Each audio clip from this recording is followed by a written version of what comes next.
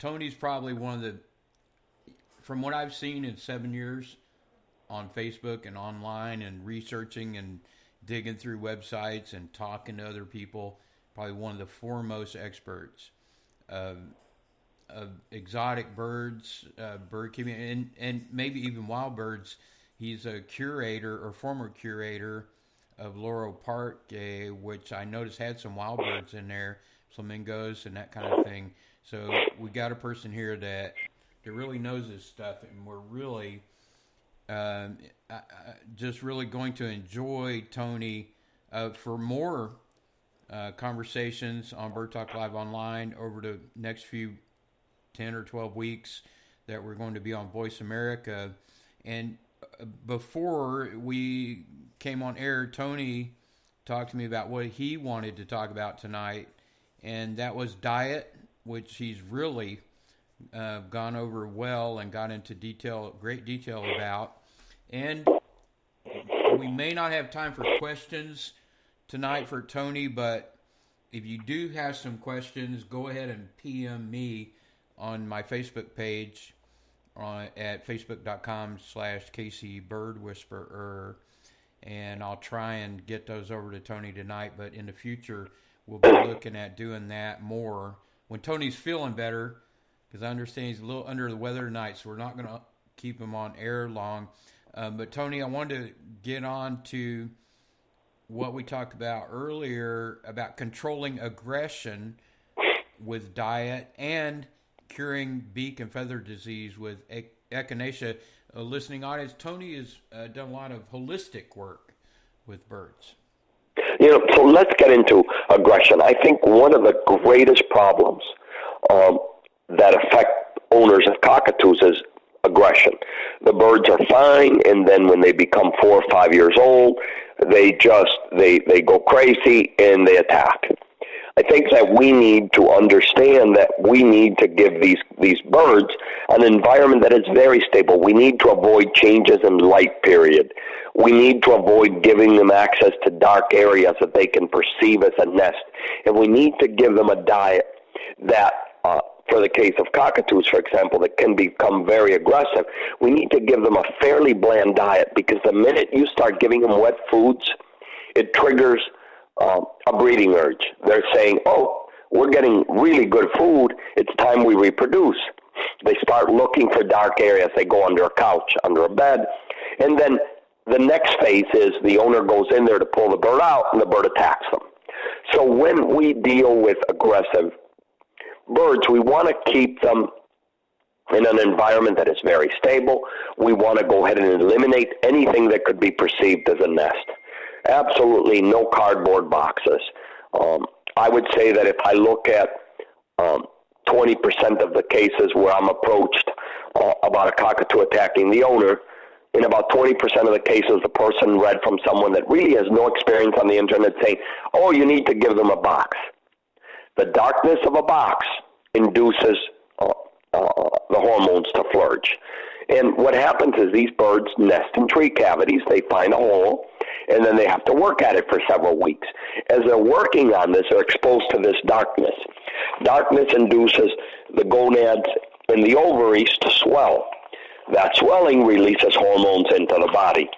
That's when the cockatoo starts to pace around, to produce loud calls, especially a wailing call. They stomp their foot, they click their beaks. They don't know how to handle this surge of hormones, and therefore they attack their owner when they think the owner is intruding in their territory. They normally defend the territory around their nest. So people convey the wrong signals. We also want to give them, if you see the bird is going into a breeding urge, that would be a time that I would put the bird on a maintenance pellet, and I would eliminate all wet foods. I would give them no vegetables. I would give them, for example, some millet, some finch seed, just to keep them busy, and obviously a lot of enrichment. You don't want to go ahead and cover the cage to calm the bird down, but you want to keep it in an environment where the photo period, where the amount of light is about 8 to 10 hours without any fluctuation. If you notice Cockatoos, especially Moluccans, and Goffins will go crazy on a full moon.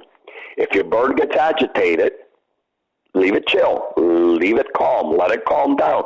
And certainly on a full moon or when a full moon is about to approach, be careful, be cautious.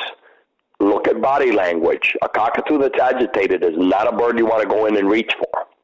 And this applies to all species, to Amazons. You also want to know what areas are off limits on their body.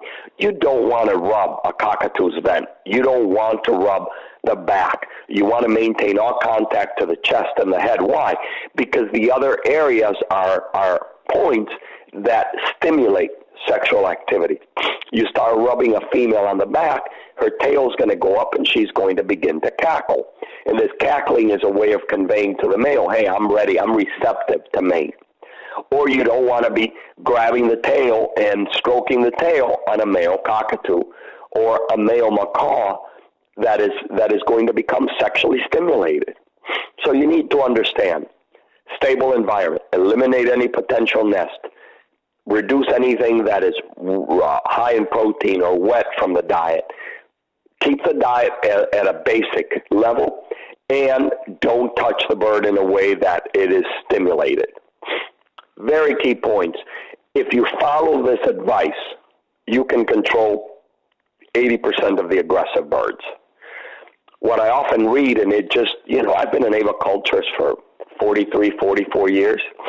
I've studied most parrots in the wild. I have bred probably more species than anybody else in North America. And actually probably this hemisphere. Because when I was at Laurel Park, we had the largest collection ever assembled. I was breeding almost all species. So I've got a lot of experience with these birds. We've got multiple generations of some species in my personal collection. And there's some that I work with because I want to know more about them, others because we've got conservation programs for them. People are often surprised that Moluccan cockatoos and umbrella cockatoos, two common species in rescues, are doing really, really bad in the wild. I've traveled to Indonesia many times, and when you look at what's happening on some of these islands, where everything, all the forest is being cut, these common birds here are really doing terrible over there. The problem is we've reared these birds to become problem birds because they believe they are a feathered human. I don't believe any bird wants to be bad. I think we make them bad by teaching them to become a feathered humans. We have them right on our shoulders. We have them with us the whole time. We don't teach them to evolve as a flock member, play with others of their kind, to understand that they really have that beak to chew, to destroy. We give them enrichment. I don't like to give my birds toys. I think toys are perfect. I just don't, because we live in an area where we have enrichment. We have green coconuts that we can give to cockatoos. We have palm seeds that we can give to Amazons and macaws. And some palm seeds are fattier, so they would go to the macaws. Some that are lower in fat would go to the Amazons, for example. We have palm leaves.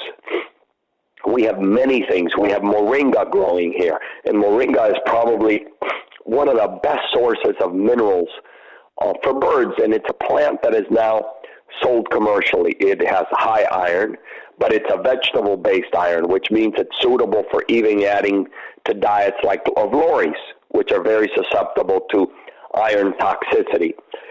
We get moringa leaves, we get pods, we get branches, we grow them here. And that gives the birds a lot of natural behavior. It allows them to evolve.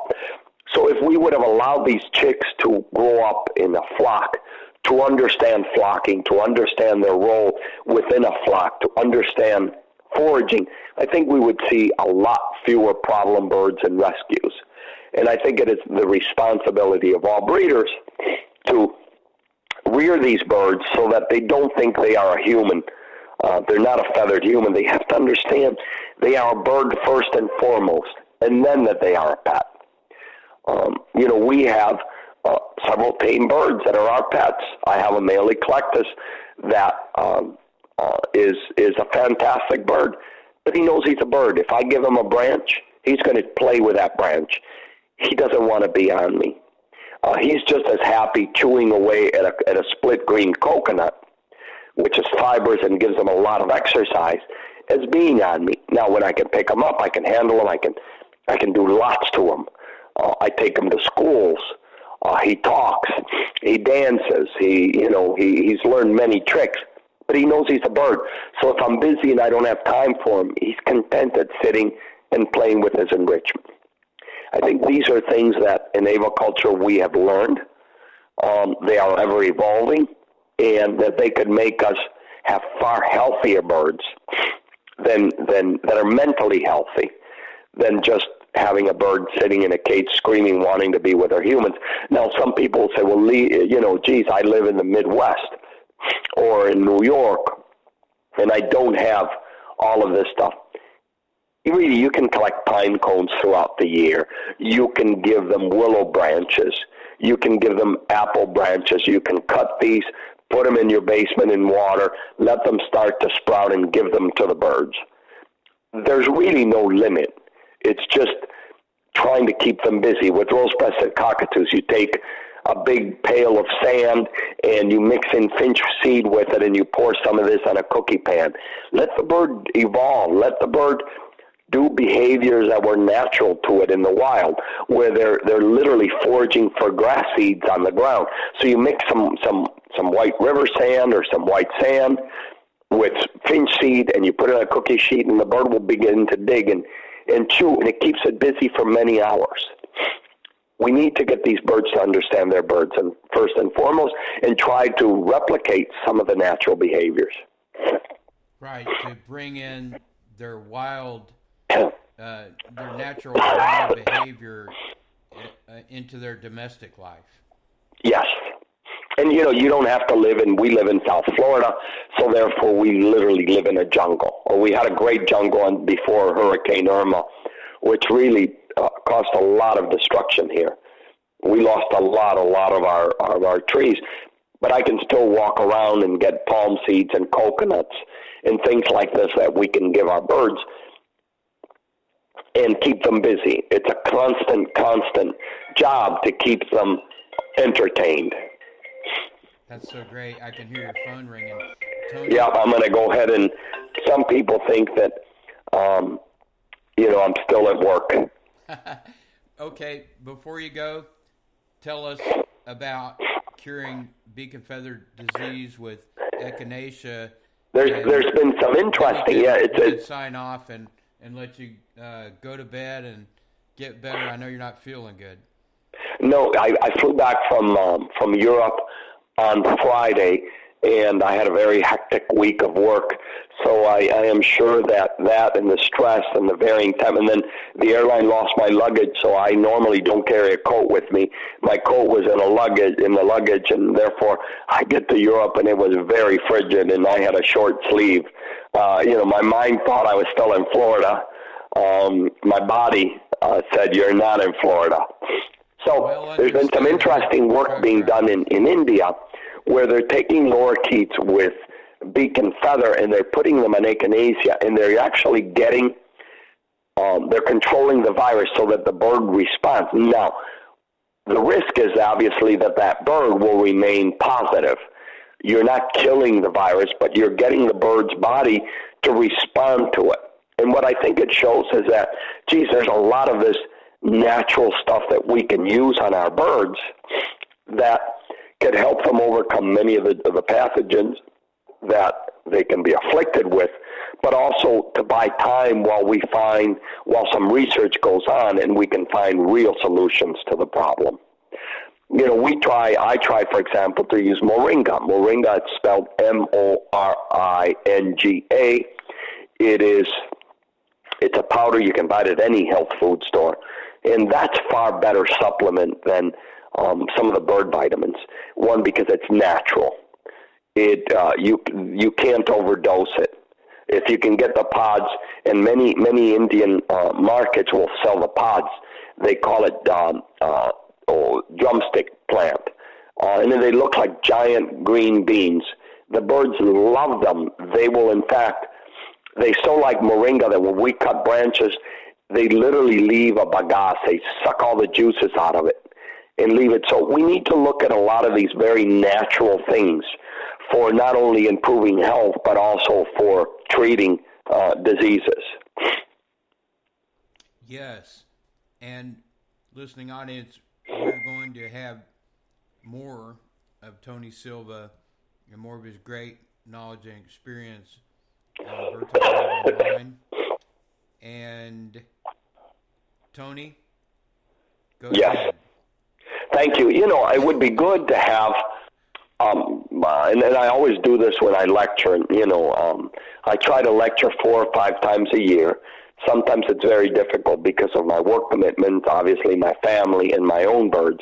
Mm-hmm. But it's always good to have a few questions sent in that we can address, because you tend to find that most questions, like for example, when I go to India, I know that about 30% of my questions will be diet related. Another 30% will involve the African gray, and the rest are a little bit of everything else. When I lecture in Europe, it's often how much cold can these birds take? And that's a very interesting field, because they have a tremendous tolerance for cold, but they need dietary adjustments. They need to be able to protect their feet. We were worried, when we first built our aviary, we were exposed, and it can get down into the 40s in Florida. So all of our birds, whether they are 2 females, 2 males, or a pair, have a nest box, so they can go in. And it was amazing that one day we had frost, which is very unusual, but we had it, and all the birds were bathing in their water that day. It was like, this is springtime, it's great. So they have tremendous tolerance of cold. So there's lots of different things that we can discuss that will apply to different people in the country, in different parts of the country.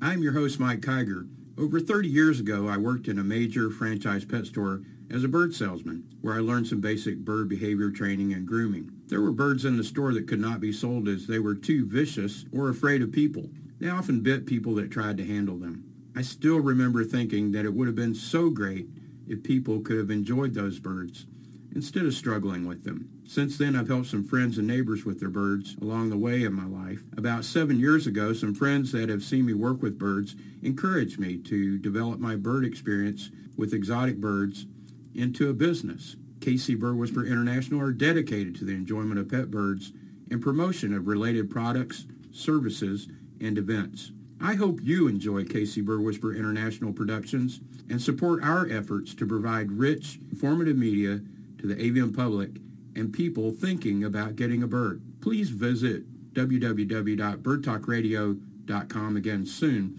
and enjoy our internet radio broadcast of Bird Talk Live Online and our podcast on podbean.com. I'm your host, Mike Kiger. Thank you for tuning in today.